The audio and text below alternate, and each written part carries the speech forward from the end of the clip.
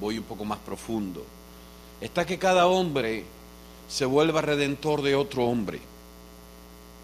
Eso se lo enseñó el Señor al pueblo de Israel, por ser una nación escogida, por ser un pueblo adquirido, por ser un pueblo separado. Dios le enseñó a Israel el principio del Goel, de cómo redimir cosas, de cómo comprar cosas que se perdieron, cosas que están en quiebra, cosas que nadie quiere comprar, como Ruth, por ejemplo. Es uno de esos ejemplos del Antiguo Testamento que me vuela los sesos. Una mujer de Moab, sin esperanza, sin futuro, sin esposo, sin herencia y sin la capacidad de ser aceptada en una nación, de pronto entra en una línea que la conocemos como la línea del Mesías. ¿Y cómo ella entra ahí? ¿Quién la introduce? ¿Quién la compra? ¿Cómo es que ella logra llegar a ese lugar? ¿Ella lo hizo por su propio esfuerzo? ¿Ella pagó algo por eso?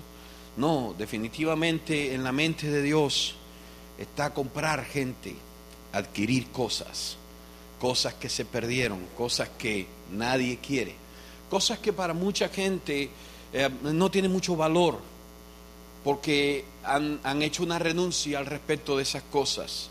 Mucha gente dejó de comprar para su matrimonio, dejó de comprar para su familia, dejó de comprar para sus hijos, dejó de comprar para sus congregaciones, porque están tratando de comprar para sí mismos. Están tratando de adquirir cosas para sí mismos. Sus oraciones, sus clamores se centran en ellos, son egocéntricos totalmente. Pero en la mente de Dios está: si tú siembras un campo, deja las esquinas libres, no las coseches. O sea, no recibas el fruto, deja las esquinas del campo libres para que vengan los pobres y los pobres se metan en tu campo y ellos puedan cosechar parte de la semilla que yo te di a ti. Esa es la mentalidad de Dios. Creemos que dar es solamente diezmo, pero hay 17 o 18 formas de dar en el Antiguo Testamento. Es dar los primogénitos, es dar los diezmos, es dar ofrenda, es dar la vida, es dar. Cuando yo veo a alguien, un familiar mío que está caído, yo tengo que ser un responsable de la vida. ¿Qué es interceder? Es precisamente eso, es volverme responsable por lo irresponsable. Bueno, es su responsabilidad. Vivimos en una generación que muchas veces decimos: es su responsabilidad, él quiere vivir así, él quiere estar así, él eligió vivir así. Pero muchas veces tenemos la razón. O sea, no estoy diciendo que no tengamos la razón, pero ¿quién tiene la razón en realidad? ¿Dios o nosotros? ¿Quién tiene la razón? ¿Dios o nosotros? Dios tiene la razón. Y Dios es alguien que no renuncia. Él no renuncia a nadie. De hecho, Él ha hecho todo lo posible por salvar la humanidad. Y el versículo que más mencionamos es un versículo que habla de alguien que da. De alguien que da. Dice: porque de tal manera amó Dios el mundo, que nos ha dado a su único Hijo, para que todo aquel que en Él cree no se pierda, mas tenga vida eterna. Porque no quiso venir Dios al mundo o enviar a su Hijo al mundo para condenar al mundo, sino para que todo el mundo fuera comprado, fuera salvo, fuera redimido por Él. Entonces el principio de la redención funciona de esta manera. Funciona que yo soy lo suficientemente responsable como para, si veo algo que se está perdiendo y yo tengo la capacidad de poderlo comprar, yo lo tengo que adquirir, yo lo tengo que comprar. Yo tengo que pagar un precio por eso, aunque eso no valga un centavo. Pero yo no voy a pagar el precio que eso vale para mí. Yo voy a pagar el precio que eso vale para Dios. Y el precio que vale para Dios es totalmente diferente al que vale para mí. Quizás un adicto para mí no cueste mucho, pero para Dios sí cuesta mucho. Cuesta a Cristo, cuesta a su Hijo. Ese es el precio que Dios impuso. Saben, si yo estaba en un mercado de esclavos siendo vendido por Satanás, y Satanás dijo: mira, paga por él 30 centavos, yo lo acepto, yo te doy una oferta. Jesús dice, una de las enseñanzas más profundas de Jesús es que cuando uno va al mercado, uno puede encontrar 2 pajarillos por el precio de uno. Pero la mentalidad de Dios no: yo no compro 2 por el precio de uno, yo compro 1 por el precio de uno. Yo voy a pagar por ti lo mismo que pagué por él, y yo voy a pagar por ella lo mismo que pagué por aquel. Y no voy a pagar cualquier cosa, yo me voy a pagar a mí mismo. Yo soy el precio que me voy a poner por ellos.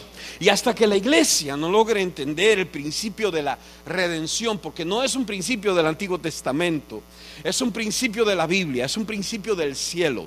separamos Antiguo del Nuevo Testamento y realmente sí está separado, pero todo el Antiguo Testamento es la sombra de lo que habría de venir. Si no entendemos la sombra, no podemos entender bien la figura. Por eso es que la sombra es tan grande, habla tanto de la figura en sí, porque Cristo es el cumplimiento de todo eso que se habló, de todo lo que se dijo, de todo lo que se profetizó. Y Cristo en nosotros, en la iglesia, es todo ese cumplimiento. Ahora, es interesante que nosotros como intercesores, como gente que se pone en medio de alguien, una persona que intercede es alguien que se mete en medio, que crea un puente, que conecta cosas, que junta cosas, cosas que se separaron, cosas que se rompieron. Una persona que entiende el corazón de Dios y entiende el corazón del hombre. Es alguien que tiene una capacidad de ser sacerdote, de comprar cosas a través de su capacidad espiritual, de entender de que hay cosas que se perdieron en el camino, pero no dice, ok, voy a dejar que se pierda la moneda, todavía me quedan 9. Esa es una de las parábolas más poderosas del Nuevo Testamento. Hay 3 parábolas consecutivas al respecto de las pérdidas. Una es que se pierde un hijo, otra es que se pierde una moneda, otra es que se pierde una oveja de 100, un hijo de 2, otra es una moneda de 10. Y en cada una de ellas la enseñanza es reiterativa, es repetitiva. Jesús dice, la mujer que se le perdió la moneda movió los muebles, barrió la casa, encendió una luz y buscó intensamente hasta que la encontró. No se dio por vencida, ella encontró lo que se había perdido. Una vez que lo encontró, hizo una fiesta y llamó a sus amigos y dijo, vengan conmigo, yo quiero que se gocen conmigo, porque lo que se había perdido yo lo encontré.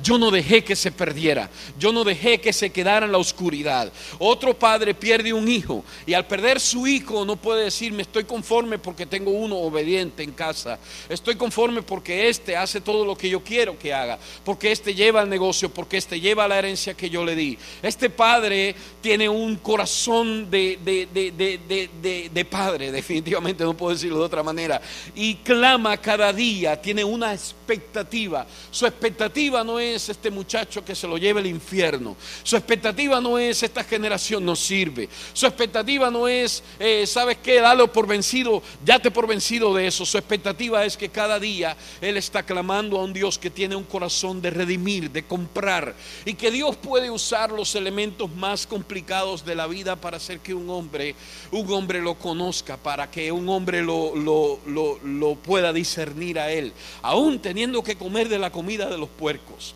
aún teniendo que comer de las algarrobas que comen los cerdos. Dios lo puede hacer. Lo interesante es que nosotros necesitamos soportar el trato de Dios sobre otros para nosotros poderlos comprar. Entonces de pronto se aparece el hijo, ¿y qué hace el padre? El padre no le dice, sabes, te voy a poner a vivir en el establo, te voy a poner a vivir en la habitación de atrás con los jornaleros, te voy a poner a vivir en tal lugar o en tal lugar o en tal lugar. El padre le dice, no, ven, tú eres mi hijo.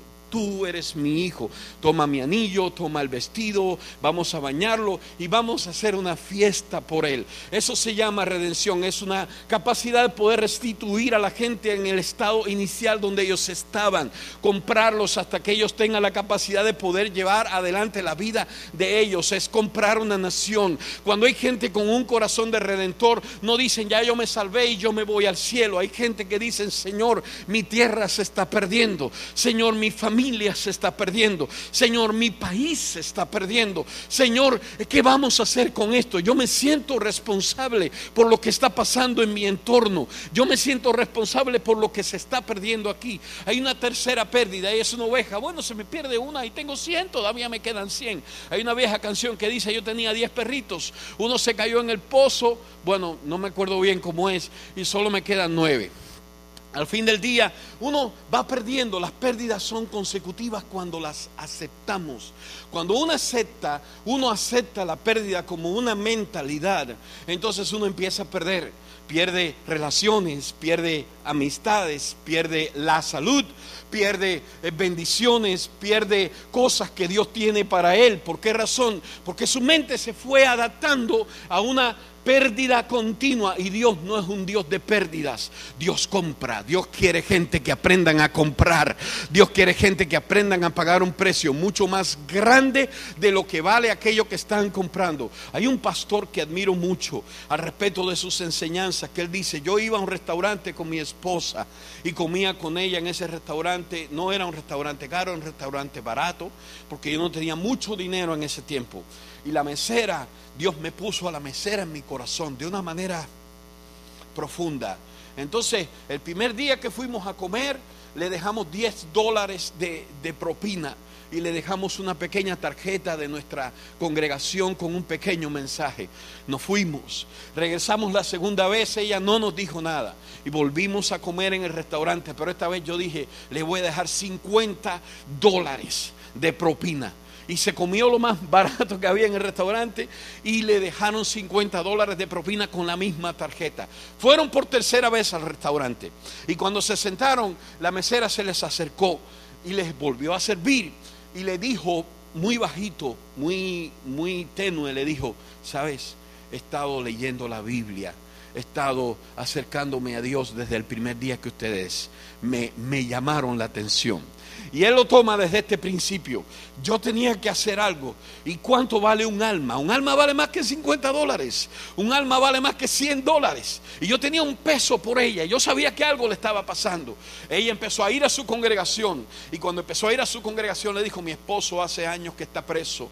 Yo estoy pasando una situación horrible con mis hijos. Estamos en medio de un desierto, y ustedes son las únicas personas que nos prestaron atención en medio de ese desierto. Hoy su esposo y ella y su familia están dentro de esa congregación, porque una persona decidió comprar algo que parecía que estaba dándole simplemente un servicio, y ese algo vale más que $50. Para Dios vale mucho más. Entonces hace falta que haya gente que compre, no que pierda, no que deje que se pierdan las cosas. En el corazón de Dios está este espíritu de redención. Si pierde una oveja, no importa, me quedan 99. No dice que guardó las 99 en el redil y se fue a buscar la que se había perdido, y la buscó intensamente hasta que la encontró, y una vez que la encontró, la trajo consigo a casa, y que se gozó también con el hallazgo de la oveja que se estaba perdiendo. Para muchos de nosotros es aceptable que algo se pierda. Bueno, no todo lo podemos retener, definitivamente. Yo crecí en una iglesia grande, y saben que conforme entraba mucha gente se salía, porque no podíamos retener el volumen de gente que estaba viniendo. Primero, por el local. Segundo, porque no teníamos la capacidad de liderazgo para poder atender a tanta gente. Tercero, porque mucha de la gente que viene solamente viene en un momento determinado, reciben la palabra y se van.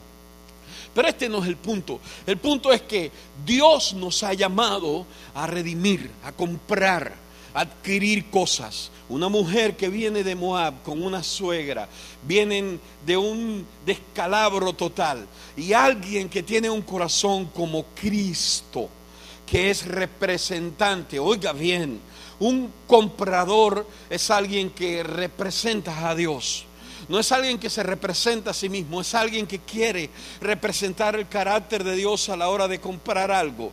Se perdió mi hijo, pero alguien lo va a comprar en el camino. Quizás yo no tenga la capacidad de poderlo comprar, pero Dios va a traer a alguien que me lo compre. Yo quiero que Dios compre a alguien de mi familia. Yo quiero que Dios levante un redentor en algún lugar del mundo donde yo estoy, para que compre a alguien que se está perdiendo. Y Dios es capaz de cumplimentar eso, aunque nosotros todavía estemos como pañales, niños con pañales, orando y clamando por nuestros propios personales problemas.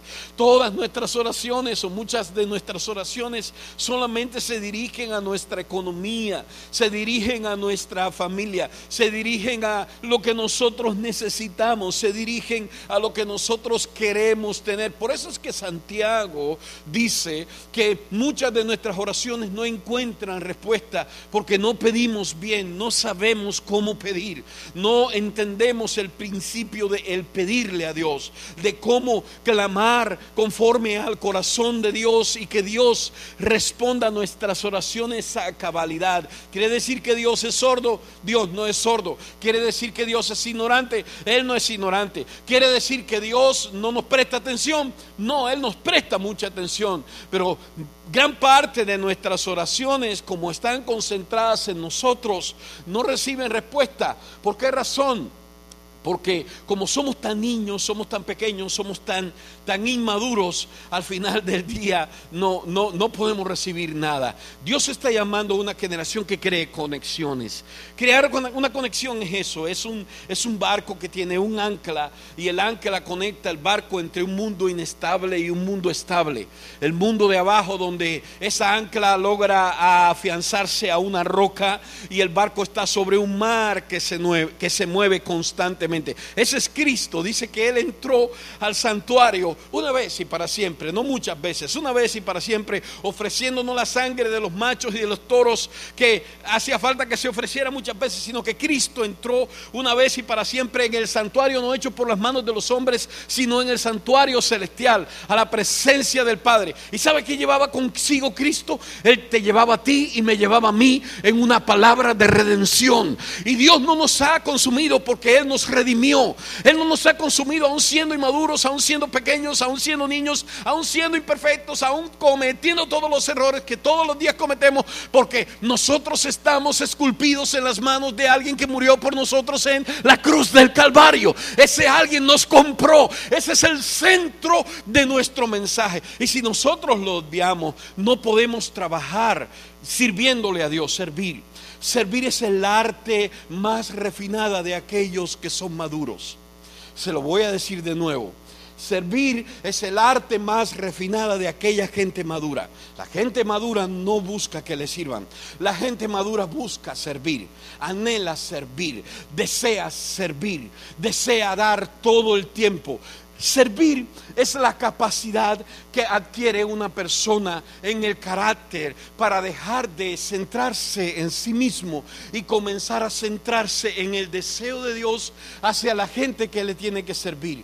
Muchos de nosotros, el gran problema de la iglesia hoy día, y yo visito muchas congregaciones, es que hay 5 que sirven y 100 que se sientan a escuchar. 5 que sirven, 2 que sirven, 1 que sirve, y un montón de gente que entiende que debe ser servido.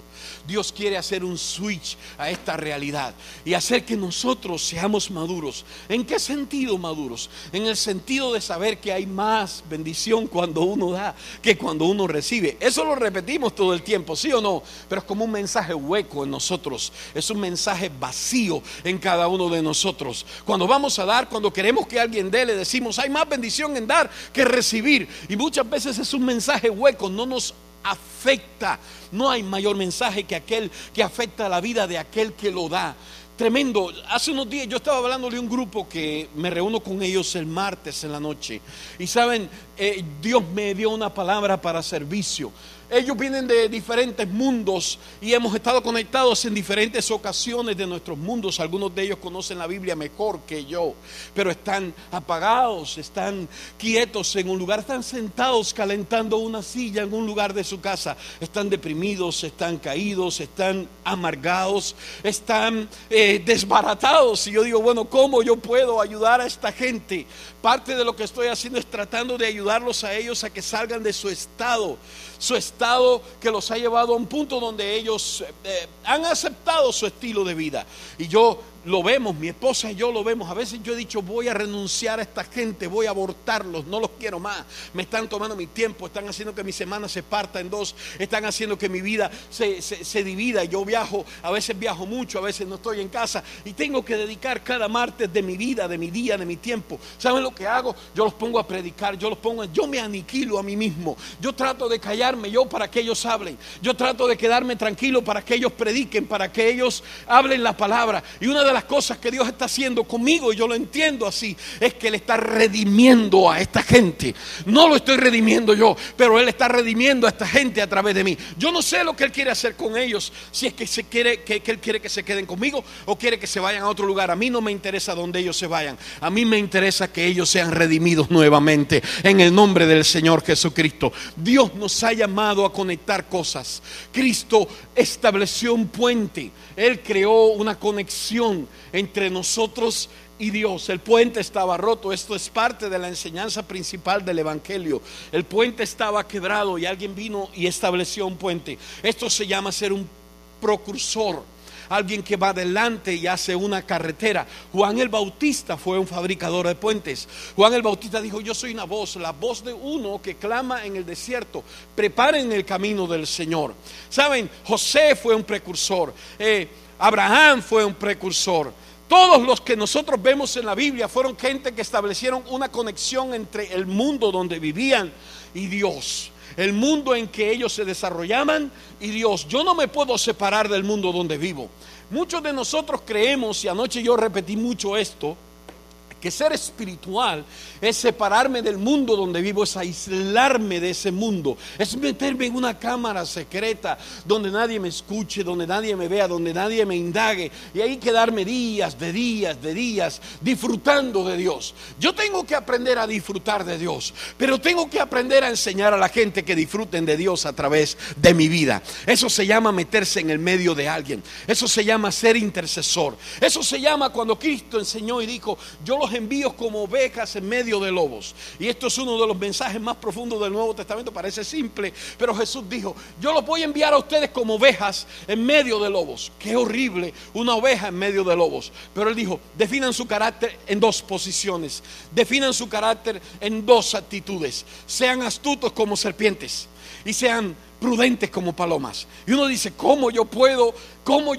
accesar a un mundo de dolor, a un mundo que está desbaratado, a un mundo de gente egoísta, a un mundo de gente que no está buscando la vida? ¿Y cómo yo puedo, por otra parte, tener el carácter del Espíritu Santo? Pues Dios quiere que haya gente que se levante en esa actitud, que aprenda a vivir en su mundo, no a ignorar su mundo, que aprenda a vivir en su iglesia, no a ignorar su iglesia, no llamarle carnales a los que todavía no son maduros, sino empezar a hacer puentes entre esa gente y Dios, enseñarlos a levantarse, a llevarlos a su estatura, a levantarlos a que ellos aprendan lo que ya tú aprendiste, porque a Dios no le sirve lo que tú aprendiste si tú no se lo enseñas a otro. A Dios le sirve lo que tú aprendiste cuando tú se lo das a otra persona que necesita aprenderlo.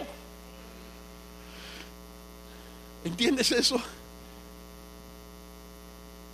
¿De qué me sirve saber si yo no lo puedo enseñar?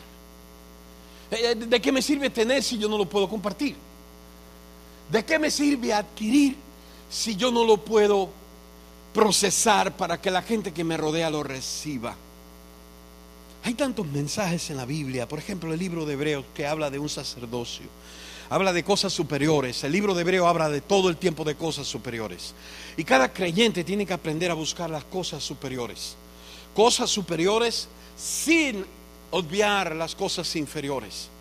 Cosas superiores sin dejar de entender que hay cosas inferiores, hay cosas pequeñas y hay cosas grandes. En el reino de los cielos todo sirve. De hecho, cuando Jesús le dijo a sus discípulos: miren, yo me voy a preparar lugar para ustedes, para que donde yo pueda estar, yo esté, ustedes también puedan estar. Alguien le preguntó: Señor, no sabemos qué es el camino, no sabemos quién es el Padre, y cómo vamos a entender el camino. Y el Señor le dijo: yo soy el camino, yo soy la verdad, yo soy la vida. Nadie va al Padre si no es a través de mí. Pero en ese texto hay una expresión. Jesús dice: en la casa de mi Padre muchas moradas hay. Si no fuera así, yo os lo hubiera dicho. O sea, yo le hubiera aclarado la verdad a ustedes. Yo no los voy a mentir. Pero lo que está diciendo en el texto original es: en el reino de los cielos todos caben. Todos caben. Wow, y es fascinante cuando uno lo lee así como Él lo está diciendo. ¿Tú cabes en el reino? Ella cabe en el reino. Aquel cabe en el reino, y Dios va a buscar la manera de comprarte para que tú quepas. ¿Cuántos le regalan una alabanza a Dios en esta hora? Ahora, si yo tengo una mente que separa cosas en vez de juntar cosas. ¿Saben lo que hace la religión? Rompe cosas. separa cosas, destruye cosas, rompe los accesos, rompe los caminos, quebranta la manera en que la gente más fácil pueden llegar al lugar. Jesús le dice a los fariseos: ustedes caminan cielo y tierra para ganar un discípulo, un prosélito, y lo hacen después 10 veces más hijos del infierno. Y esta palabra está muy fuerte.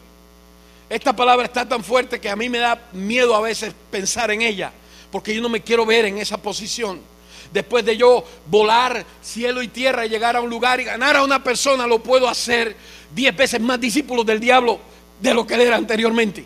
¿Cómo es posible si yo tengo la verdad? ¿Cómo es posible si yo tengo la revelación? ¿Cómo es posible si yo estoy sirviendo a Cristo? Es posible porque yo no estoy reflejando la vida de Dios en mi vida. Y cuando yo dejo de reflejar la vida de Dios en mi vida, yo no soy nada, porque todo lo que yo soy depende de Dios.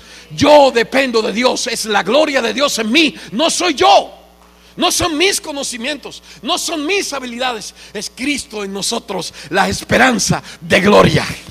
Por eso es que Hebreo habla de un pacto superior, habla de promesas superiores, habla de alguien que es superior a los ángeles, habla de alguien que es superior a Moisés, habla de alguien que es superior a Abraham, habla de alguien que hizo un mejor pacto que el de Abraham.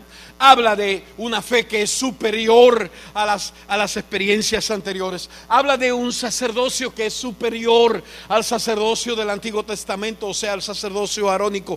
Y habla como 13 o 14 o quizás 15 veces diferente de cosas superiores.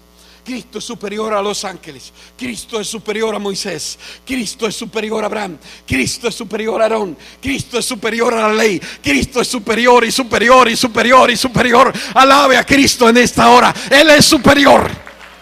Lo interesante es que Dios nos dio algo superior, y si nosotros no tenemos la capacidad y la mentalidad de encontrar lo superior, nos vamos todo el tiempo a quedar a medias.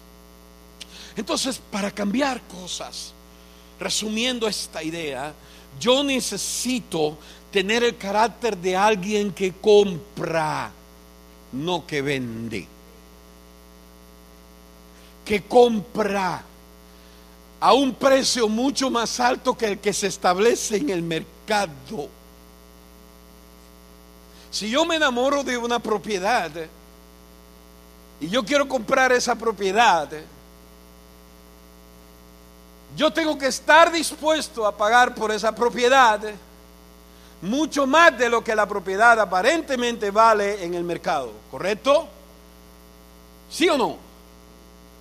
Eso es una enseñanza natural. Ahora, Dios nos ama al hombre a tal nivel de que Dios está dispuesto a pagar por el hombre lo que el hombre vale en realidad para él. Este es el primer y gran principio que rige la relación de Dios con nosotros. A Él no lo rige de que si yo fallé, que si no fallé. Él sabe que yo fallé. Como dice el salmista, tú sabes de que yo soy el polvo. Tú sabes de dónde yo vengo. Tú sabes cómo yo soy realmente. ¿Ustedes creen que para mí es fácil pararme frente a ustedes a enseñarles algo de la palabra? No lo es. Hace 2 días antes de yo volar acá, yo le dije a mi esposa: yo no quiero ir a ningún lugar. Yo solamente quiero estar aquí en mi casa y buscar a Dios y leer mi Biblia. Para mí es una responsabilidad intentar enseñar algo, porque no me siento seguro al respecto de eso. O sea, yo me siento débil. No me siento fuerte. Yo no se lo estoy enseñando y le estoy siendo lo más sincero que yo puedo en esta hora. Representar a Dios es complicado. Representar a Dios es exigente. Representar a Dios a mí me produce temor. Representar a Dios es lo que usted debía hacer y lo que yo debía hacer cada día de nuestra vida. Que nuestros hijos vean a Dios en nosotros. Dios dice: a Dios nadie lo vio jamás. Nadie lo vio jamás. El unigénito que está a la diestra del Padre, Él le ha dado a conocer. todo aquel que está a la diestra del Padre puede dar a conocer al Dios invisible. Qué interesante que yo estoy a la diestra del Padre, porque Él nos ha sentado a la diestra del Padre también. ¿Cuántos alaban al Señor en esta hora? Vamos, alabe a Dios. Esto es una revelación para usted. Eso está en nuestra Biblia. A Dios nadie lo vio jamás. Yo tengo que aprender a ver a Dios a través de Fren, y a través de Quirico, y a través de mi esposa, a través de mis amigos, a través de mi familia, a través de mis pastores, a través de los que oran, a través de los que interceden. Mucha gente quiere ver a Dios de una manera mística. Muéstrate a mí, ábreme los ojos en el desierto. Qué lindo, eso suena muy lindo, y no estoy en desacuerdo, al contrario, yo también lo pido. Yo lo que estoy más de acuerdo con ver la gloria de Dios en alguien, con ver cómo Dios se manifiesta en una persona, como esa persona, a pesar de ser una persona de barro, un hombre como Moisés, Dios le dice, vete. Hace unos días yo le decía, Señor, yo no quiero hablar sin tener señales. Yo quiero que tú hagas señales a través de la palabra que yo llevo. Ya sea que cambies un corazón, ya sea que alguien se convierta, o ya sea que hagas un milagro, no me importa. Pero quiero ser como ese Pablo que decía, yo no fui a vosotros con palabras de humana sabiduría, tratando de darles a ustedes una enseñanza de algo. Más bien yo fui a vosotros con temor, con temblor, y fui con demostración del poder del Espíritu Santo, porque no hay nada más poderoso que una demostración. Una demostración habla más que 1000 palabras. La gente reproduce lo que se demuestra, no lo que se habla. Óigame pastores, óigame líderes aquí. La gente reproduce lo que se demuestra, no lo que se habla. Yo puedo hablar muy bonito, pero no demostrar nada de lo que estoy diciendo. Y la gente va a reproducir lo que yo estoy mostrando, no lo que yo estoy diciendo. Eso lo hacen nuestros hijos todos los días. Así que si un hijo dice malas palabras en la calle, piense con toda claridad que en algún sitio las está escuchando. Y el sitio muchas veces donde la escucha es en casa.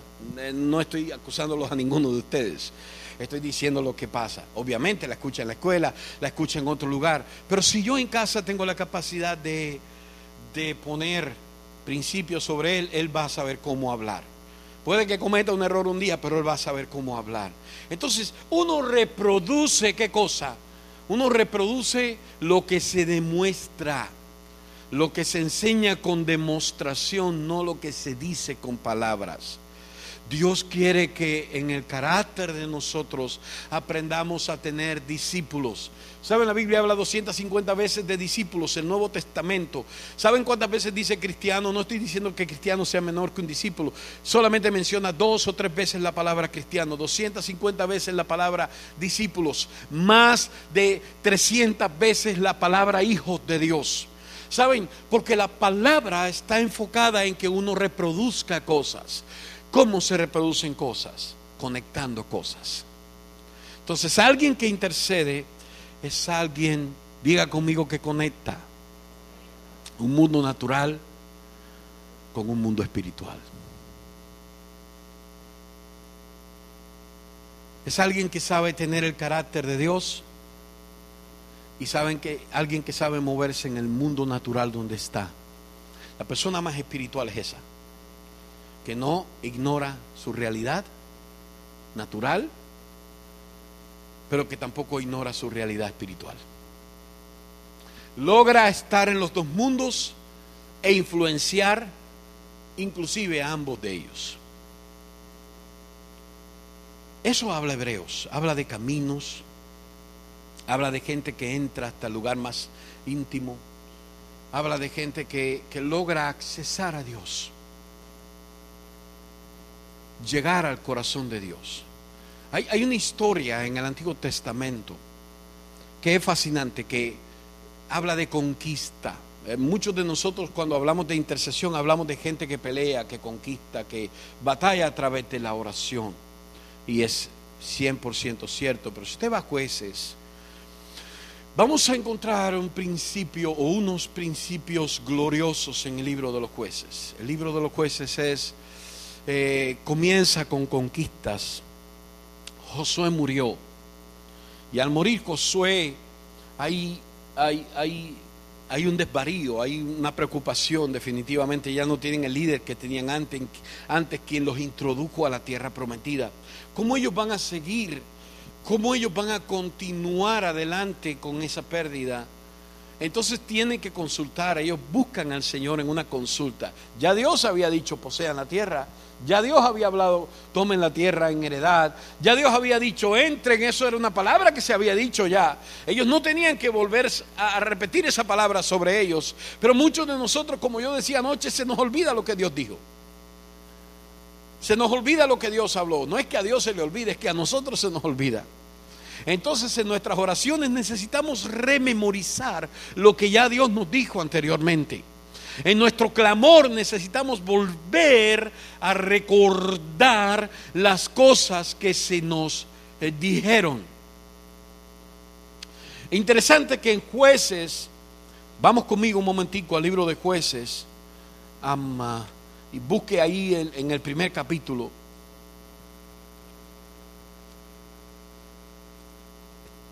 Vamos a tomar algunos principios de influencia, de gente que logra hacer caminos, de gente que logra conectar cosas, de gente que logra establecer conexiones entre un mundo y otro mundo.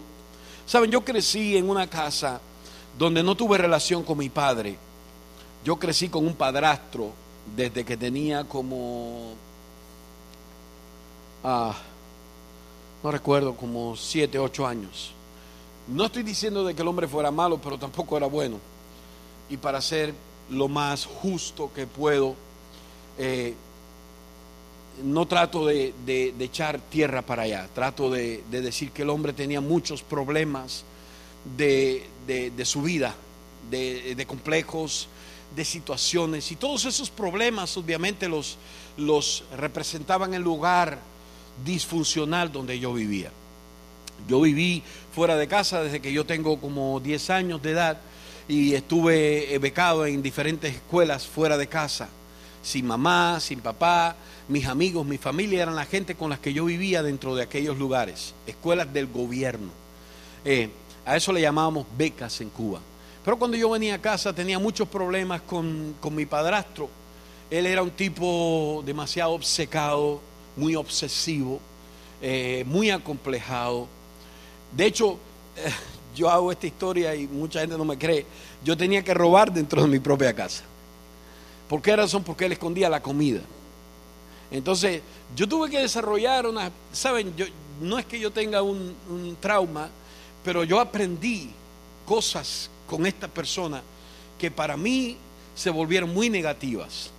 Y todavía muchas de ellas las uso, pero no las uso de una manera negativa, las uso de una manera positiva. ¿Cómo aprendí? Aprendí, por ejemplo, cómo desatar unos nudos que él hacía sin que él se diera cuenta para robarle la comida que él tenía escondida. Mis hermanos, me da mucho dolor con mis hermanos porque ambos no podían hacerlo, entonces ellos me buscaban a mí. Yo tengo memoria fotográfica, yo me ponía a mirar cómo él ponía las herramientas y las usaba, se las dejaba y nunca se daba cuenta. Un hermano mío lo hacía y por mucho cuidado que tenía, se formaba un revolú en casa. Entonces yo crecí dentro de un sistema que me mal enseñó, me mal formó. Yo llego a un hotel. Ahora la gente que me recibe en casa, por favor, no se preocupe, yo no hago eso en casa de mis amigos. Yo jamás lo haría en casa de una persona que yo respeto y que yo considero que es mi amigo, jamás. Pero yo dejo las cosas a propósito desordenadas, pero sé cómo las dejo. Sé que las dejo desordenadas y si alguien toca mis cosas, yo sé que alguien tocó allí. Yo cambio las cosas de lugar, yo pongo mis maletas en una manera específica. Yo lo hago todo de esa manera, como si fuera un espía, como si fuera un espía. Y se volvió en mí una costumbre y sé que alguien está tocando mis cosas porque sé cómo trabaja, cómo funciona el asunto, pero por crecer con esta mentalidad, desgraciadamente por un lado, pero agraciadamente por otro, me ha ayudado con tantas cosas en mi vida natural, en mi relación con la gente. Yo me relaciono todo el tiempo, les estoy contando con adictos, con gente que tienen problemas. También tengo otra cosa que se llama el Espíritu Santo de Dios. Entonces, como tengo el Espíritu Santo de Dios y tengo una mala escuela de un mundo de donde yo vengo, Yo he aprendido a controlar el mundo de donde yo vengo y tratar de adaptarlo al mundo donde yo estoy viviendo, lleno del Espíritu Santo de Dios. Entonces, la gente que dirige en ese programa muchas veces me llaman en la noche y me dicen: Roberto, quiero hablar contigo. Y yo les digo: fulano está haciendo drogas. Y ellos me dicen: ¿cómo tú logras saber eso? Y yo les digo: simple, porque yo tengo una visión espiritual sobre las personas, pero también veo sus actitudes, y ustedes están ignorando esas cosas. Ustedes creen que transformar gente, ayudar a comprar gente, ayudar a transformar gente es simplemente darles comida y ponerles algo en la mesa. Yo no creo eso. Yo creo que Dios tiene poder para comprarlos de muchas maneras, y esas maneras es ¿cómo? Sabiendo, enseñándoles a ellos que hay una vida superior a la vida que ellos están viviendo. Entonces muchas veces se me han dado estos casos. Yo miro a través de una ventana donde ellos están y me voy y llamo al director del programa y le digo: chequea a fulano que no está bien. Y él me dice: ¿cómo lo sabes? ¿De dónde te enteras? ¿Quién te lo contó? Ya lo interrogué, ya sé que tiene problemas, pero ¿quién te lo dijo a ti? Y yo le digo: simplemente me lo está diciendo la persona que tú debieras tener, y se llama el Espíritu Santo de Dios. Entonces muchos de nosotros no sabemos accesar al mundo del Espíritu, al mundo donde Dios nos puede mostrar, enseñar, hablar, guiar, porque estamos tan inmersos en nuestro mundo natural que no nos deja. Y Dios quiere que nosotros aprendamos a conectar. Eso es espiritualidad, por favor. Es conectar el mundo donde yo vivo con el mundo espiritual donde también estoy viviendo, y afectar ambos mundos. Afectar ambos mundos. Dice el Salmo 8 que nos hizo superior a los ángeles. Yo no sé cómo, pero esa palabra está ahí y no la dije yo.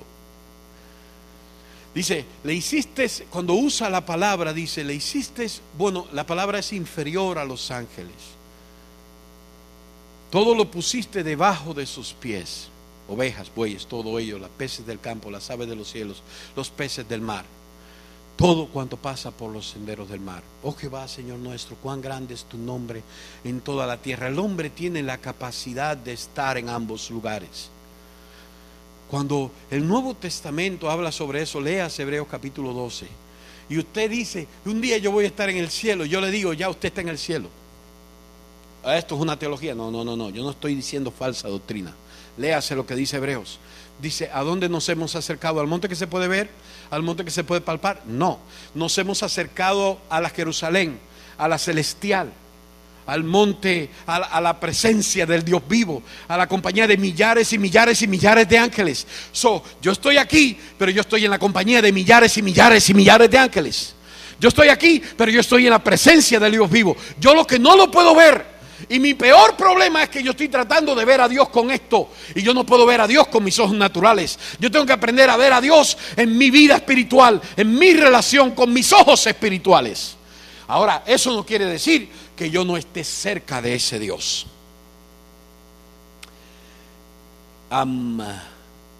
Jueces nos enseña cómo conquistar lo mejor que nosotros podemos conquistar. Fascinante el libro de Jueces, porque en esta parte del primer capítulo comienza con la vida de Caleb. Caleb es un hombre viejo. Muchos de nosotros, para predicarle a los jóvenes, usamos a Caleb. Caleb es un hombre de más de 80 años. Más de 80 años, que se supone que debía estar cansado, que debía estar de vacaciones ya, como están los viejitos en Florida, allá en esa parte de Naples, donde se van a vivir y a, como decimos nosotros, a podrirse allí, a mirar el sol y a quemarse con el sol y a andar por las calles comiendo en los restaurantes con el retiro que tienen. Debía estar de vacaciones, pero Caleb no es un tipo de vacaciones. Caleb es un hombre espiritual, y por ser un hombre espiritual también es un hombre que afecta el mundo natural donde él está. Tiene una visión sobre su mundo, y hace 40 años, quizás 42, 43, 44 años atrás, él trató de entrar a esa tierra y hubo un problema que no le permitió a él entrar.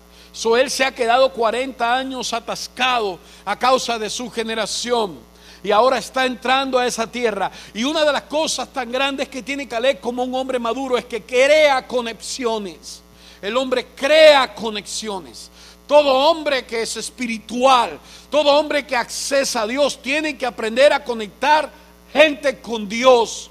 Y la primera conexión que nosotros creamos entre la gente y Dios es espiritual. A veces yo estoy hablando con alguien de una manera física, de una manera natural, de trabajo, de deportes, de lo que sea que yo esté hablando. Pero más que eso, yo tengo primeramente que haber hablado con Dios sobre esa persona y haberme conectado con Dios a través de su Espíritu Santo para hablarle de esa persona. Saben, yo tengo un hombre que yo comparto con él, yo estoy compartiendo con él todo el tiempo. El tipo es cazador, yo no tengo tiempo para cazar, menos patos. Uno tiene que ir a cazar, meterse en los Everglades de la Florida, que hay cocodrilos ahí al lado de uno, a las 4 de la mañana, a cazar patos. Yo no tengo tiempo para eso, pero saben que yo lo quiero ganar a él. Y parte de mi propósito es lograr un acceso a la vida de ese hombre y que ese hombre tenga un acceso al Dios que yo conozco. ¿Cómo yo lo puedo hacer? Ese hombre todo el tiempo me habla de cacería, yo no puedo hablar de él de otra cosa. Entonces yo tengo que aprender de cacería, me tengo que comprar un traje de cazador, me tengo que vestir de camuflaje, tengo que comprarme una escopeta y tengo que ir con él a los Everglades. Tengo que meterme a las 4 de la mañana en medio de un frío que me está quebrando los huesos a tratar de encontrar un pato que viene volando del norte de los Estados Unidos en medio del frío. ¿Para qué? Para que él se sienta feliz, para que yo me sienta feliz, pero para algo más. Yo tengo un propósito mucho más grande. Yo quiero ganar su vida para Cristo. Yo quiero que él conozca al Cristo que yo conozco. Entonces yo estoy creando un acceso para ese hombre, como ese hombre también me está dando un acceso a su vida. Él me está accesando su corazón. Yo no sé si él fuma, yo solamente me doy cuenta que él fuma cuando yo voy con él en un barco en medio de los Everglades y él me dice: permiso, ¿me puedo fumar un cigarro? Él en su casa no fuma.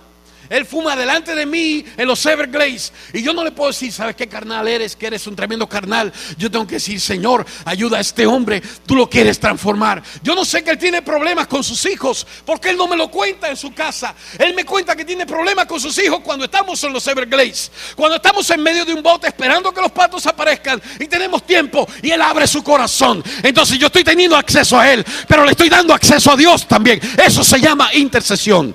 Vamos, si usted quiere regalar un aplauso a Dios en estas horas. Entonces yo no estoy diciendo que usted se vuelva un cazador. Estoy diciendo que usted se vuelva un Caleb, que aprenda a conectar cosas.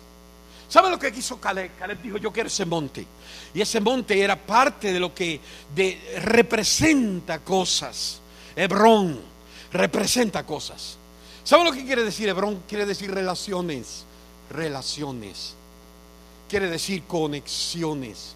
Lo más difícil para mí como hombre no es predicar, no es pastorear gente. Lo más difícil es conectarme con la gente, es establecer conexiones. La gente que me conoce sabe que yo me abstracto del mundo completamente. Me voy de ese mundo. Yo puedo estar al lado tuyo, pero no hablar contigo por horas.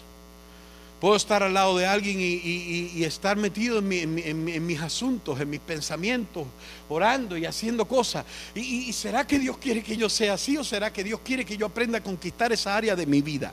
Eso se llama conquista. Conquista, la mejor conquista de un hombre. Oiga esto: la mejor conquista de un hombre no es conquistar a sus enemigos, es conquistar los enemigos que viven dentro de sí mismo.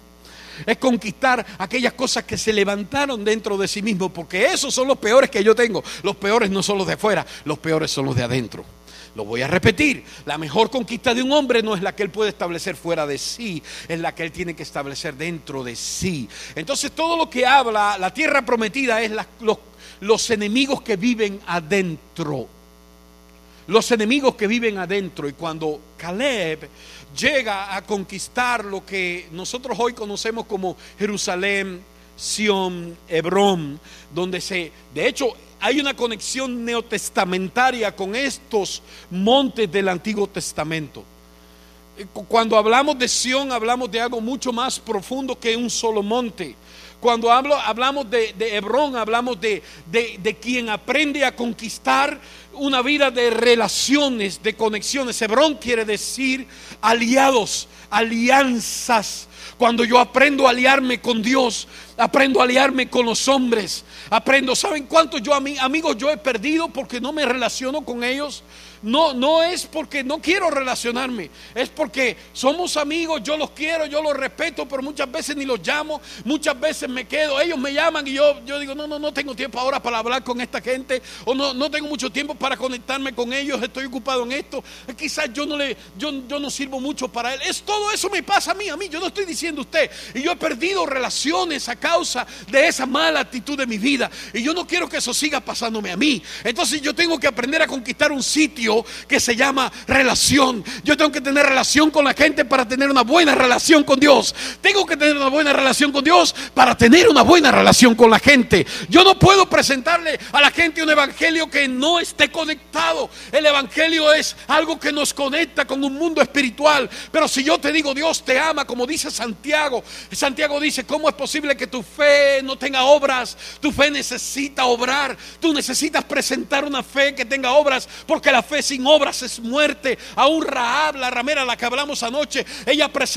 dice que las obras de ella prácticamente le ofrecieron a ella salvación. ¿Por qué? Porque ella recibió a una gente arriesgándolo todo, arriesgando inclusive a su familia, a su bienestar. Ella recibió a esta gente y estaba honrando a Dios. Y cuando uno se vuelve gente que conecta en vez de romper, de desbaratar, de quebrar, de dividir, de criticar, de decir, Dios, mira esta gente, estos impíos, ¿hasta cuándo los vas a tener ahí? En vez de decir, Dios, por favor, ten misericordia de esa gente. Yo sé que tú los quieres comprar, pero no sé cómo los vas a comprar. Yo sé que ellos son unos perdidos, yo sé que ellos están mal, pero yo quiero que tú los compres a través de mí. Cuando se levanta gente así, un país cambia, una nación se afecta, una iglesia es transformada, la gente sirve, la gente quiere estar en ese lugar.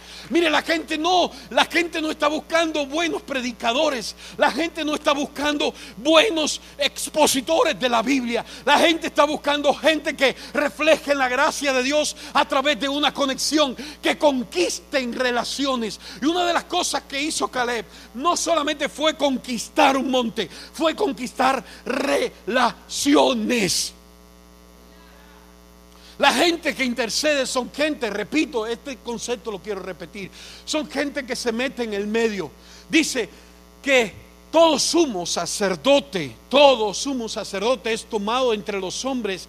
¿Para qué? Para estar a favor, y si usted lo lee en Hebreos 6 usted se va a asustar, porque a veces rompe nuestro concepto religioso. Dice que todo sumo sacerdote es tomado entre los hombres a favor de los hombres. En cuanto a los asuntos de Dios se refiere. Entonces vamos a parar ahí. Stop un momento. Hasta ahora yo he dicho, Señor, ¿hasta cuándo tú vas a soportar a estos impíos? Y Dios me está diciendo, ¿hasta cuándo te voy a soportar a ti?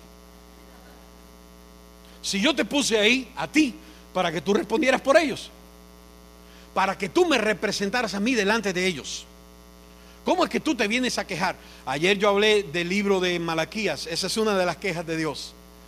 Una de las quejas de Dios. Yo te puse a ti para que representaras a esa gente. ¿Cómo te vienes a quejar delante de mí por ellos? Yo te puse a ti a favor de ellos para que tú resolvieras mis asuntos con ellos. Me representaras a mí, pero no para que le dijeras a ellos impíos, sino para que tú me hablaras a mí sobre ellos. Para que tú ofrecieras ofrendas y sacrificios por los ignorantes, por los extraviados. Eso es un sacerdote. Pero nosotros queremos ser el Jeñito del siglo XXI. Bueno, ustedes saben más de Jeñito que yo. Queremos ser el tipo que golpea, el tipo que rompe la relación, el tipo que rompe la comunión, el tipo que quebranta el camino, el tipo que no crea accesos. Wow, cuánto Dios tiene que trabajar en mi corazón para crear accesos para la gente, para dejar de pensar como pienso, para provocar que la gente se enamore del Dios que yo debo estar enamorado,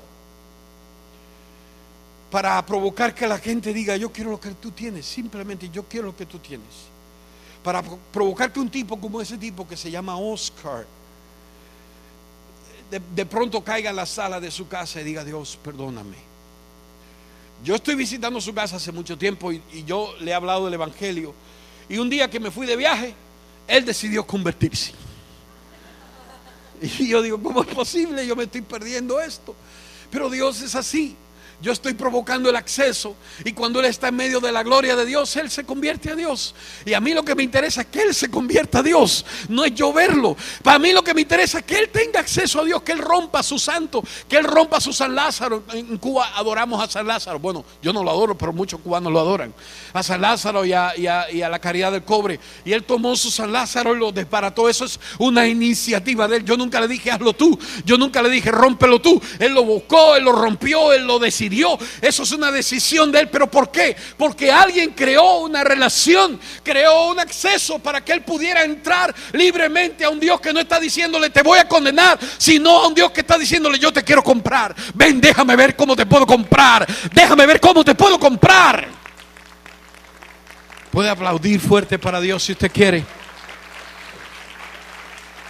Más fuerte, hágalo con toda su fuerza. Wow. Glorioso Dios, glorioso Dios, glorioso Dios, glorioso Dios. Alabe su nombre con libertad en esta tarde, en esta mañana. Dios quiere comprar gente.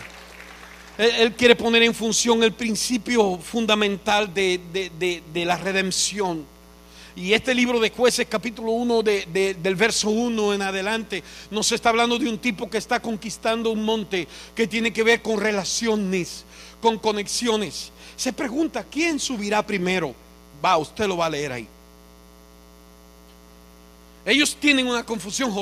Recuerde, Josué se murió. La conexión de ellos con Dios es el líder que tienen. Y de pronto Josué no está, y ellos entran en la disyuntiva de cómo vamos a seguir poseyendo la tierra, cómo vamos a seguir conquistando, cómo vamos a continuar en nuestra conquista. Entonces entra este hombre en el escenario. Él ya está en el escenario, pero entra en el escenario bíblico para darnos una enseñanza profunda sobre relaciones. Diga conmigo, relaciones. Bueno, ¿qué tiene que ver con esto? Con intercesión. Todo intercesor es una persona que sabe de relaciones. Sabe relacionarse con Dios, sabe relacionarse con los hombres, sabe hacer un puente, sabe conectar cosas. Y una de las cosas que hace este hombre es que él toma ese monte que anteriormente se llamaba de una manera, y acaban con algo que se llama tiranía. Hay un rey, un príncipe que es un tirano, que dice que le cortaba los pulgares a los reyes y los hacía comer debajo de su mesa. Todo esto es una tipología de lo que está ocurriendo en la vida espiritual de mucha gente. Entonces, ¿sabe lo que tiene la iglesia? La iglesia tiene un montón de tiranos. Perdónenme por decir esto. Un montón de tiranos que se creen dueños de la gente, que se adueñan del corazón de sus ovejas, como que ellos fueran los dueños, sin saber que tienen que dar cuenta a Dios. Cuando Hebreos dice oren por sus pastores, oren como por quien tiene que dar cuenta delante de Dios por ustedes. Entonces, cuando yo le hablo a los pastores, en este caso ustedes, bueno, aquí hay algunos pastores, pero cuando yo le hablo a los pastores, yo les digo cuídense de dar cuentas delante de Dios por la gente que ustedes tienen. Y cuando usted vaya a orar, ore como Jesucristo: los que me diste ninguno se perdió. Wow, qué oración. Yo digo, qué tremendo. De los que me diste ninguno se perdió, solamente aquel que decidió perderse. Él tomó la decisión, el hijo de perdición. Pero ninguno. Jesús está dando cuentas delante de Dios. No sé si usted lo sabe. Él está rindiendo cuentas delante del Padre. Él está diciendo: Padre, lo que tú me diste yo no dejé que se perdiera. Y hay una actitud en el corazón de un tirano. La actitud del corazón del tirano es que aquel que no responde a su deseo lo aplasta. Que aquel que no responde a su mentalidad lo echa, lo bota, lo saca. Pero muchos de nosotros desgraciadamente respondemos a tiranías. Respondemos, de hecho el hombre responde más a una tiranía que a un sistema democrático. Yo se lo digo porque yo crecí en una tiranía. Y la gente son más susceptibles a las tiranías que a la democracia. Imagínense, peor es a una teocracia, que es donde Dios debe reinar. Entonces mucha gente responde más a que yo necesito que alguien me ponga el pie sobre mi corazón y mi vida y me diga lo que yo tengo que hacer, aunque lo que yo tenga que hacer sea malo. Por eso es que la religión para muchos se vuelve nociva, y pueden hablar y chismear y mentir y engañar, y pueden robar y pueden maltratar y pueden pisotear y pueden hacer y hacer y hacer y tener una lista de acciones, y esas cosas no son pecado. Yo no sé cómo no son pecado, pero mentir es pecado, robar es pecado, matar es pecado, engañar es pecado, manipular es pecado. Es uno de los pecados más malos que puede tener un hombre, cuando manipula a otro, cuando manipula relaciones. Cuando yo quiero relacionarme contigo porque yo quiero tener algo de ti, cuando yo necesito relacionarme contigo porque yo quiero algo de ti, Dios quiere romper eso en nuestro corazón. Y cuando eso se rompa, Dios va a levantar un avivamiento en montones de congregaciones, montones de congregaciones. Cuando nosotros aprendamos a romper eso y a conquistar un monte que es una relación con Dios, una relación con los hombres, donde nosotros seamos transparentes. ¿Saben la mejor figura del sitio, del santo lugar? Es que hay dos ángeles sobre un propiciatorio, mirando cada uno al propiciatorio. Y cuando la gloria de Dios se manifestaba ahí, todo lo que ellos veían eran su rostro. Pero no veían su rostro a través de los problemas, a través de las situaciones, a través de las manipulaciones, sino a través de la gloria de Dios. Y cuando uno entra y se asienta sobre el asiento de la misericordia y ve al otro que está lleno de defectos, lleno de problemas, lleno de situaciones, a través de la gloria de Dios, lo ve como un ángel de Dios, porque Dios está en esa relación. ¿Puede usted regalarle un aplauso a Dios si usted quiere? Dios quiere que conquistemos relaciones. Entonces Caleb empieza a instruir a su gente para conquistar relaciones, para conquistar a su mundo a través de conexiones. Lea la Biblia para que usted vea. ¿Quién subirá primero? Judá subirá primero. ¿Qué hace Judá? Judá, en este caso, es visto como la tribu de la mayor bendición. De hecho, si usted analiza todo el territorio que se le da a Judá, es mucho más amplio que el territorio que se le está dando a las demás tribus. Porque obviamente el primogénito recibía 4 veces más, doble de lo que recibían los demás. Pero ¿sabe lo que hace Judá? Léanlo. Judá llama a Simeón y le dice: ven conmigo, acompáñame. Y Simeón, a lo contrario de Judá, Judá era la tribu de más prestigio, Simeón era la tribu de menos prestigio. Lo interesante es que el que más prestigio tiene invita al que menos prestigio tiene para ir a luchar junto con él, que no lo necesita, porque Dios está diciendo que suba Judá primero. Judá tiene la primacía, Judá tiene la bendición, Judá puede ir al principio, Judá puede decir: yo puedo ir solo, yo no te necesito a ti. Y ese ha sido uno de mis mayores errores, decir: yo no necesito a este tipo, yo no necesito al otro. Pero en medio de mi camino me he ido dando cuenta de que yo necesito mucha gente que quizás no tienen lo que yo tengo, pero tienen algo de lo que yo no tengo. Y eso se llama relaciones, se llama gente que aprende a comprender a Dios en la gente. Estos son 2 hijos de Lea, 2 hijos de Lea. ¿Saben? Lea es la mujer rechazada prácticamente en el Antiguo Testamento. Siempre que predicamos de Lea decimos de la fea. Es como Lea y fea es sinónimo. Pero Lea era una mujer espiritual. Raquel introdujo la adoración cananita dentro de Israel. Léase su Biblia. Raquel se robó los hilos de su padre y los introdujo dentro de Israel. Aquella por la que se pagó 14 años, por la que se enamoró el hombre, y Dios lo está tratando de evitar el problema, pero él la quiere a ella. Y me dan la fea. Pero sabe, al final de la vida Jacob se entera de que esta es la realidad. Y cuando muere Raquel, la entierra en la orilla del camino. Y cuando muere Lea, la entierra en el sepulcro de Abraham. Interesante como la Biblia nos habla a través de detalles. Ahora, Caleb está creando relaciones, y Judá dice: Simeón, tú eres el más pequeño de todo esto aquí, yo creo que vengas conmigo. Qué interesante es cuando un hombre es espiritual logra decir: aquel no tiene lo que yo tengo, pero ven conmigo, ven. Lo alto levanta lo pequeño, lo espiritual levanta lo carnal. Eso se llama comprar algo. ¿No han visto una persona de estas que son súper hábiles en algo y nos dicen de pronto, ven conmigo? Y uno dice, pero ¿qué yo voy a hacer con este tipo? ¿Qué yo voy a hacer con esta persona? Cuando uno tiene un corazón de redentor, uno compra a la gente a través de acciones como esta. Ahora, ¿cómo usted puede comprar a alguien en la presencia de Dios? Cuando usted le puede demostrar a alguien que espiritualidad no quiere decir superioridad, que espiritualidad quiere decir responsabilidad. Lo repito. Cuando usted le demuestra a alguien que espiritualidad no quiere decir superioridad, sino que quiere decir responsabilidad. Y logra usted invitar a aquel que no tiene prestigio con usted que tiene mucho más prestigio. Me voy a contaminar, dice el espiritual. No, eso lo dice el carnal.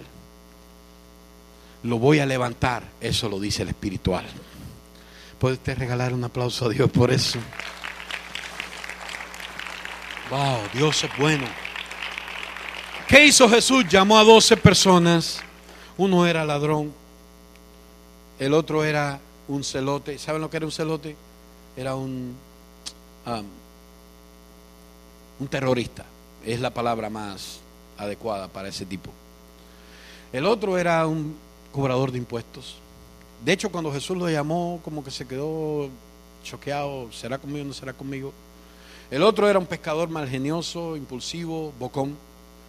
El otro, y yo les puedo mencionar el perfil de estas 12 gente que Jesús llamó a su equipo. Wow, yo digo, wow, Dios santo, ¿cómo es posible que tú te hayas atrevido a hacer eso? Lo mayor siempre atrae a lo inferior. El maduro siempre levanta al inmaduro. Ahora, usted quiere ser maduro dentro de su congregación, vuélvase a alguien que levante gente. Eso se llama estar en medio de gente. Ignore sus problemas, sea ignorante como el sacerdote. Dice que pasa por alto las ignorancias. Dios pasa por alto las ignorancias de nosotros y nos atrae. Vuélvase maduro. El maduro ora correctamente, intercede correctamente. No dice que se vaya al diablo, que se lo coma al infierno. Eso es lo que se merece. Tuvo un accidente, eso es un juicio de Dios. El maduro dice, Simeón, ven conmigo. ¿Contigo? Sí, ven conmigo. Vamos, ayúdame. Pero tú no necesitas que yo te ayude. Judá dice, ven conmigo, yo quiero que tú me ayudes a conquistar esta tierra. ¿Por qué? Porque tu prestigio le va a dar prestigio a otra persona. Dios quiere cambiar la mentalidad de su iglesia. Y parte de la transición de una mentalidad que hemos mal aprendido o que hemos aprendido a medias es precisamente entender de que hay cosas internas que tenemos que aprender a conquistar. Voy a darle un poco de conclusión para hacer un stop. Yo quiero orar por ustedes. Cosas que conquistar, cosas que comprar, cosas que adquirir, cosas que redimir, cosas que levantar. El primer monte que yo necesito conquistar se llama relación. Yo necesito relacionarme bien con Dios. Pero otra cosa que necesito es relacionarme bien con las personas. Sin manipulación, sin exigencias, sin doble moral, sin hipocresías, sin juicio, sin condenación. Porque eso hará mi oración tan efectiva delante de Dios y mi relación tan transparente delante de las personas que va a ser muy difícil que alguien se pueda resistir a la verdad del Evangelio que se manifiesta a través de mi vida. Pero queremos oír códigos y que necesitas 10 pasos para llegar acá y 50 pasos para llegar ahí, 80 pasos para llegar a ser un tipo como Josué. Josué todo lo que hizo fue imitar a Moisés. Y todo lo que nos presenta el Nuevo Testamento es: sed pues imitadores de mí como yo de Cristo. Gente que reproduce lo que ve, no lo que oye. Porque yo voy a reproducir lo que yo veo, no lo que oigo. Si yo te veo morir a ti, yo voy a morir juntamente contigo.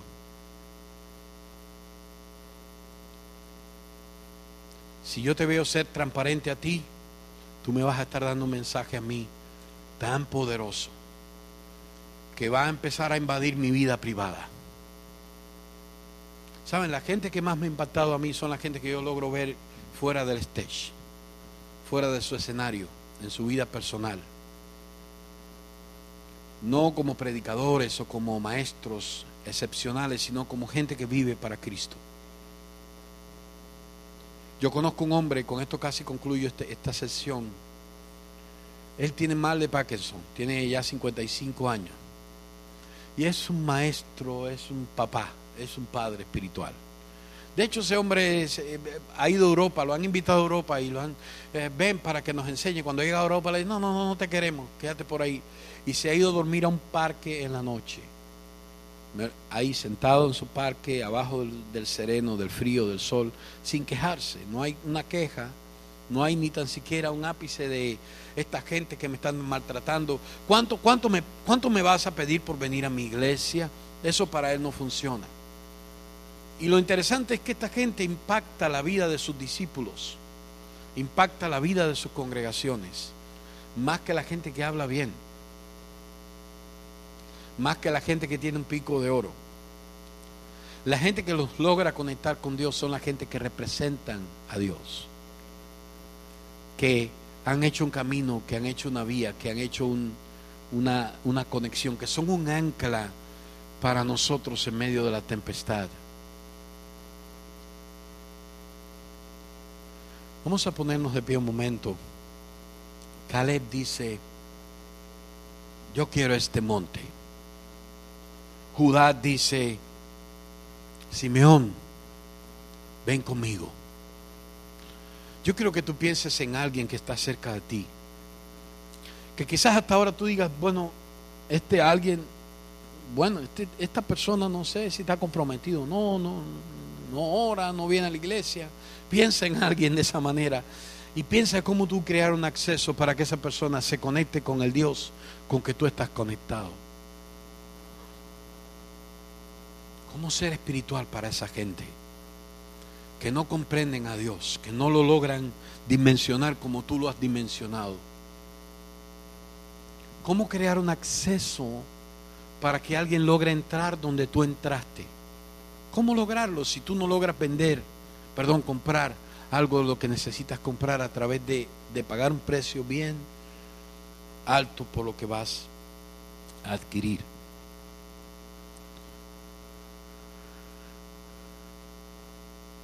Parte de la transformación poderosa de este último tiempo,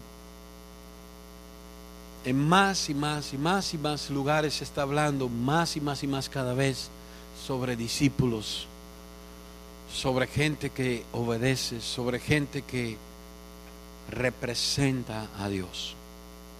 Porque todo sumo sacerdote es tomado de entre los hombres, dice el Nuevo Testamento, a favor de los hombres, a favor. Cuando yo leí este verso, yo no sé si por cuántas veces lo había leído, pero no me había dado cuenta de lo que decía, y me di cuenta que decía a favor de los hombres. Yo dije, wow, Dios, perdóname, hay tanta gente que yo no estuve nunca a su favor, que yo les dije ignorantes, extraviados, mentirosos, aburridos, carnales, y tú estás diciendo de que tú me pusiste allí para que yo esté a favor de ellos y no en contra, para que mi función sea representarte a ti con ellos, representar tus intereses más profundos con esa gente. Eso se llama relación. Cuando yo entendí esto, parte de mi vida empezó a ser alterada, empezó a ser cambiada. Y muchos de mis conceptos personales se han ido cambiando poco a poco al respecto de la relación.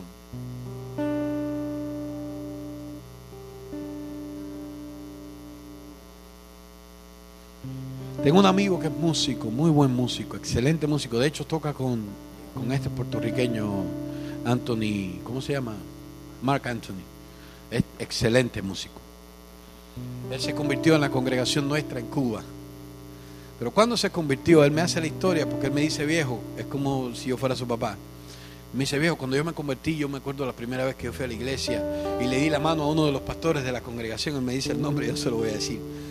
Y dice que la persona cuando lo miró, no lo miró a la cara, le miró a su peinado todo el tiempo, porque él tenía su pelo extremadamente extraño, ¿no? Un músico, un tipo de su bohemia, su vida bohemia, con sus peinados y sus cosas.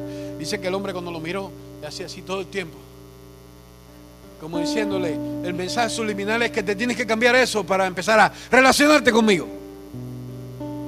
Qué horrible, qué pena, qué vergüenza, qué vergüenza. Yo le dije, perdona, Jera, perdona por eso.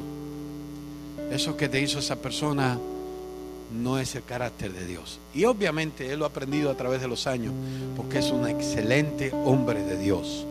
Yo lo respeto tanto. De hecho, él ha venido llorando donde yo estoy y me ha dicho, viejo, yo no quiero tocar más allí. Yo quiero tocar para Cristo. Yo quiero estar dentro de un lugar donde yo pueda servir a Cristo. Y yo le he dicho, ¿sabes qué? Yo no puedo llegar a Marc Anthony, ni puedo llegar a su gente. Si tú no lo haces, yo no lo puedo hacer. Tú tienes que llegar y predicarle a esa gente. Cuando Dios toca el corazón de esa gente. De hecho, el director musical de Marc Anthony se convirtió con él. Ustedes no saben que eso está pasando, pero eso está pasando con esa persona. Él está ahí, Dios lo puso ahí. Él es alguien que está representando a Dios allí. Y yo le digo a usted, yo no sé cuántas veces él vino llorando conmigo y me dijo, yo no puedo resistir más estar ahí, yo no puedo, tengo que tocar en las noches, tengo que hacer esto. Y yo le he dicho, tienes que resistir, porque yo no sé tocar como tocas tú. Yo no soy músico. De hecho, Dios no me dio a mí la capacidad que te dio a ti. Y tú estás allí con un propósito. Y esa gente no quieren un pastor, esa gente quieren un hombre que les lleve a Cristo ahí adentro. Si tú les dices, yo les voy a presentar a mi pastor, ellos van a decir, yo no quiero ese tipo aquí, llévatelo de aquí. Pero tú eres el hombre que tienes acceso a ellos. Tú eres el hombre que estás haciendo un camino para ellos. Tú eres el hombre que estás pasando por alto las ignorancias de ellos, y ellos están viendo a Cristo, no en mí, que soy un pastor que está metido en las cuatro paredes de una iglesia, sino en ti, que eres un hombre que hueles a Cristo, que sabes a Cristo, que representas a Cristo. Eso se llama intercesión. ¿Puedes aplaudir fuerte para Dios? Eso se llama intercesión. Eso se llama intercesión. Eso se llama cuando el hombre logra conectar su mundo natural con su mundo espiritual. Y logra pasar inclusive por encima de sus propios dolores, de sus propios sufrimientos. Logra resistir ignorando el pecado de la gente, no convirtiéndose al pecado de la gente, sino ignorando su ignorancia. Yo no estuviera aquí si Dios no me hubiera ignorado mis pecados. Y le aseguro que usted tampoco. ¿Es por qué vamos a actuar de otra manera? Puerto Rico va a cambiar. Lo va a hacer definitivamente. Eso es una palabra de Dios. Pero lo que la última generación, la generación anterior les legó a ustedes, a causa de la revelación que tuvo, creó muchas veces un espíritu de religiosidad de mucha gente, donde un adicto en medio de la calle, tú le das una moneda y te dice amén, tú le dices Cristo te ama y te dice amén, porque quizás conocen más a Cristo teológicamente que nosotros, pero necesitan conocer a un Cristo que creó un acceso a gente que abren puertas, gente que son puertas para los demás. Dice el Salmo 24, alcen puertas sus cabezas y álcense vosotras puertas eternas, y entrará el Rey de Gloria. El Rey de Gloria necesita a alguien que abra una puerta. El Rey de Gloria necesita a alguien que lo honre diciendo, yo quiero que tú entres a mi casa, yo quiero que te sientes con mis hijos. Muchos de los hijos de los pastores se quejan porque ninguno de nosotros tenemos tiempo para compartir con ellos y tiempo para compartir con la congregación. Sí, mucho. Y somos demasiado espirituales. Muchos de los hijos de los pastores se van al mundo una vez que son mayores de edad. ¿Por qué razón? Porque han sufrido personas que han creado acceso para otros, pero nunca para ellos. Por favor, esa es la verdad. muchas de las familias de la gente que sirven a Cristo no quieren saber de ellos. ¿Por qué? Porque yo, por ejemplo, cuando me convertí no quería relacionarme con mi familia, y entendí de que mi familia necesitaba de mí, que yo era un ancla para ellos, que yo era un redentor para ellos, que yo era alguien que los podía comprar a ellos. Pero por años yo solamente me metí dentro de la iglesia, a vivir allí adentro con mis hermanos y a predicarle a mucha gente que venía de otros lugares, pero no a mi familia. Hasta que un día entendí, mi madre, mis hermanos necesitan al Cristo que yo tengo. Yo tengo que dejar un poco el lugar donde yo estoy y meterme a vivir un poco con ellos, salir de vacaciones con ellos, sentarme en una mesa con ellos, reírme con ellos, aunque no me guste, aunque yo sufra, aunque yo no comparta sus ideas, aunque yo no esté de acuerdo con todo lo que ellos dicen, pero yo los quiero comprar para Cristo. Yo los quiero comprar a ellos para Cristo. Señor, en esta hora yo clamo delante de ti. Te pido, Señor, que nos hagas despertar a esta realidad espiritual en la que estamos viviendo. Nos culpamos porque gentes vienen y se van de nuestras congregaciones, pero la realidad no es que nosotros somos los responsables. La realidad es que, Señor, hay algo que está pasando que tenemos que resolver, y parte de la resolución es que tenemos que abrir nuestro corazón a los ignorantes, a los extraviados, a los caídos, a los desbaratados. No simplemente proveer acceso para la gente que quiere sentirse cómoda, para la gente que quiere danzar y cantar delante de ti, sino también para la gente que no sabe cómo cantar y cómo danzar y cómo aplaudir y cómo caer de rodillas delante de tu persona. Señor, quebranta nuestro corazón en esta hora. Danos un pesar, danos un despertar. Despiértanos a la realidad de que el juicio comienza por tu casa, de que los cambios comienzan en nosotros, de que hay un monte que se llama Hebrón, que se llama relaciones, que se llama conexiones, que nosotros tenemos que lograr, que tenemos que ganar, que tenemos que adquirir, que tenemos que comprar, Señor, con el precio de nuestra batalla. Dios, hay tantos jóvenes que esperan algo de nosotros. Hay tantos niños que esperan una palabra de un adulto. Hay tantas esposas que esperan palabras de sus esposos. Hay tanta familia que espera que alguien se levante a interceder por ellos, lejos del espíritu de la religiosidad.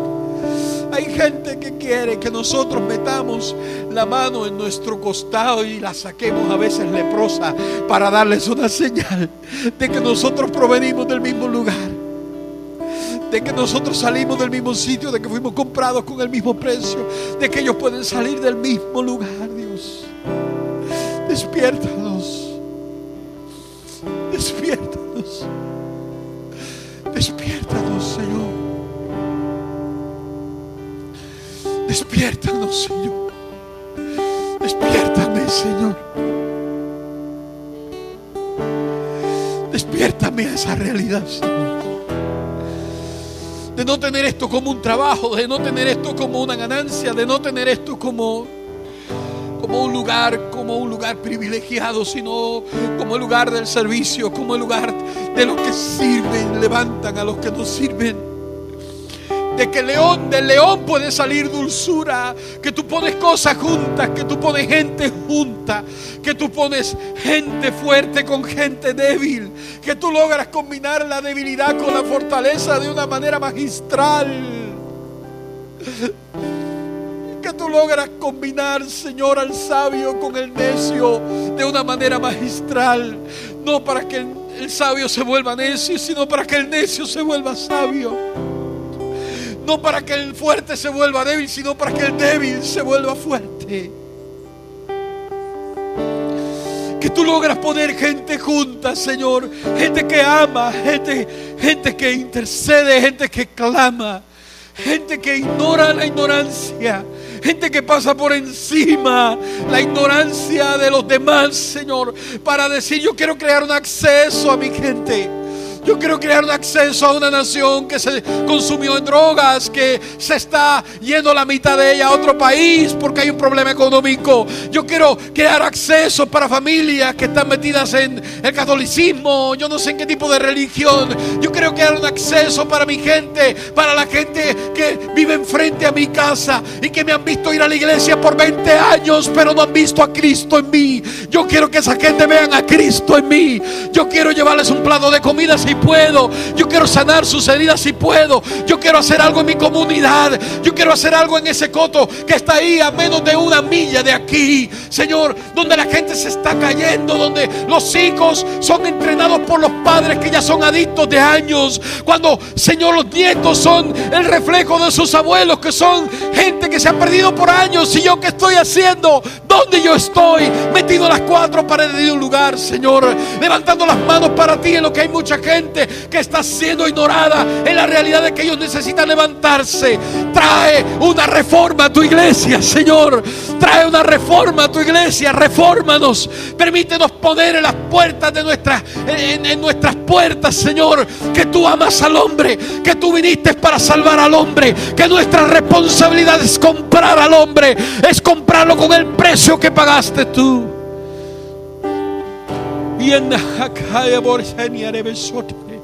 Espíritu Santo de Dios, Espíritu Santo de Dios, despiértanos, despiértanos, porque estamos dejando perder nuestros matrimonios, estamos dándonos por vencidos, nos hemos vuelto abortivos, de gente, hemos dejado que se aborten matrimonios, hemos dejado que se aborten relaciones, hemos dejado que se aborten hijos, hemos dejado que se aborten nuestros jóvenes cuando los hemos visto salir, Señor, y no sabemos cómo poder crear un ancla para ellos que los detenga a donde quiera que vayan, que ellos sepan que tienen una conexión, que ellos pueden regresar a un lugar sin que alguien los condene, sin que alguien los empuje, sin que alguien les diga lo que ellos hicieron. Tú eres suficiente para hablarle al corazón a la gente, Señor.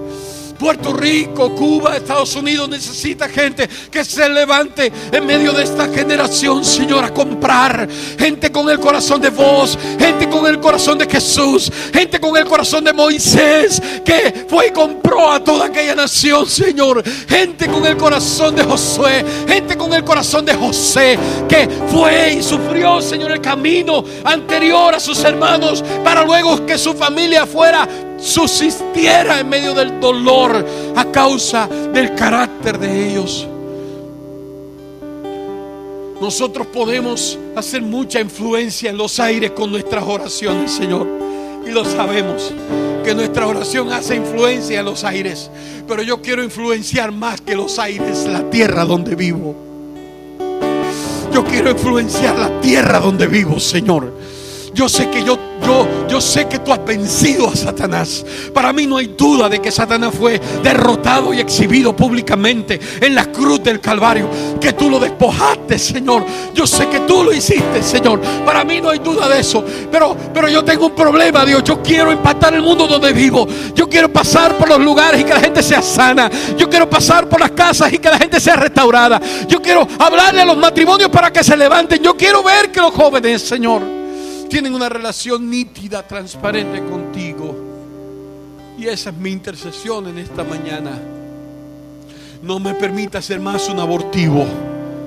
No me permitas más abortar cosas que tú no quieres abortar. Señor, permíteme abortar al Ismael, pero no al Isaac.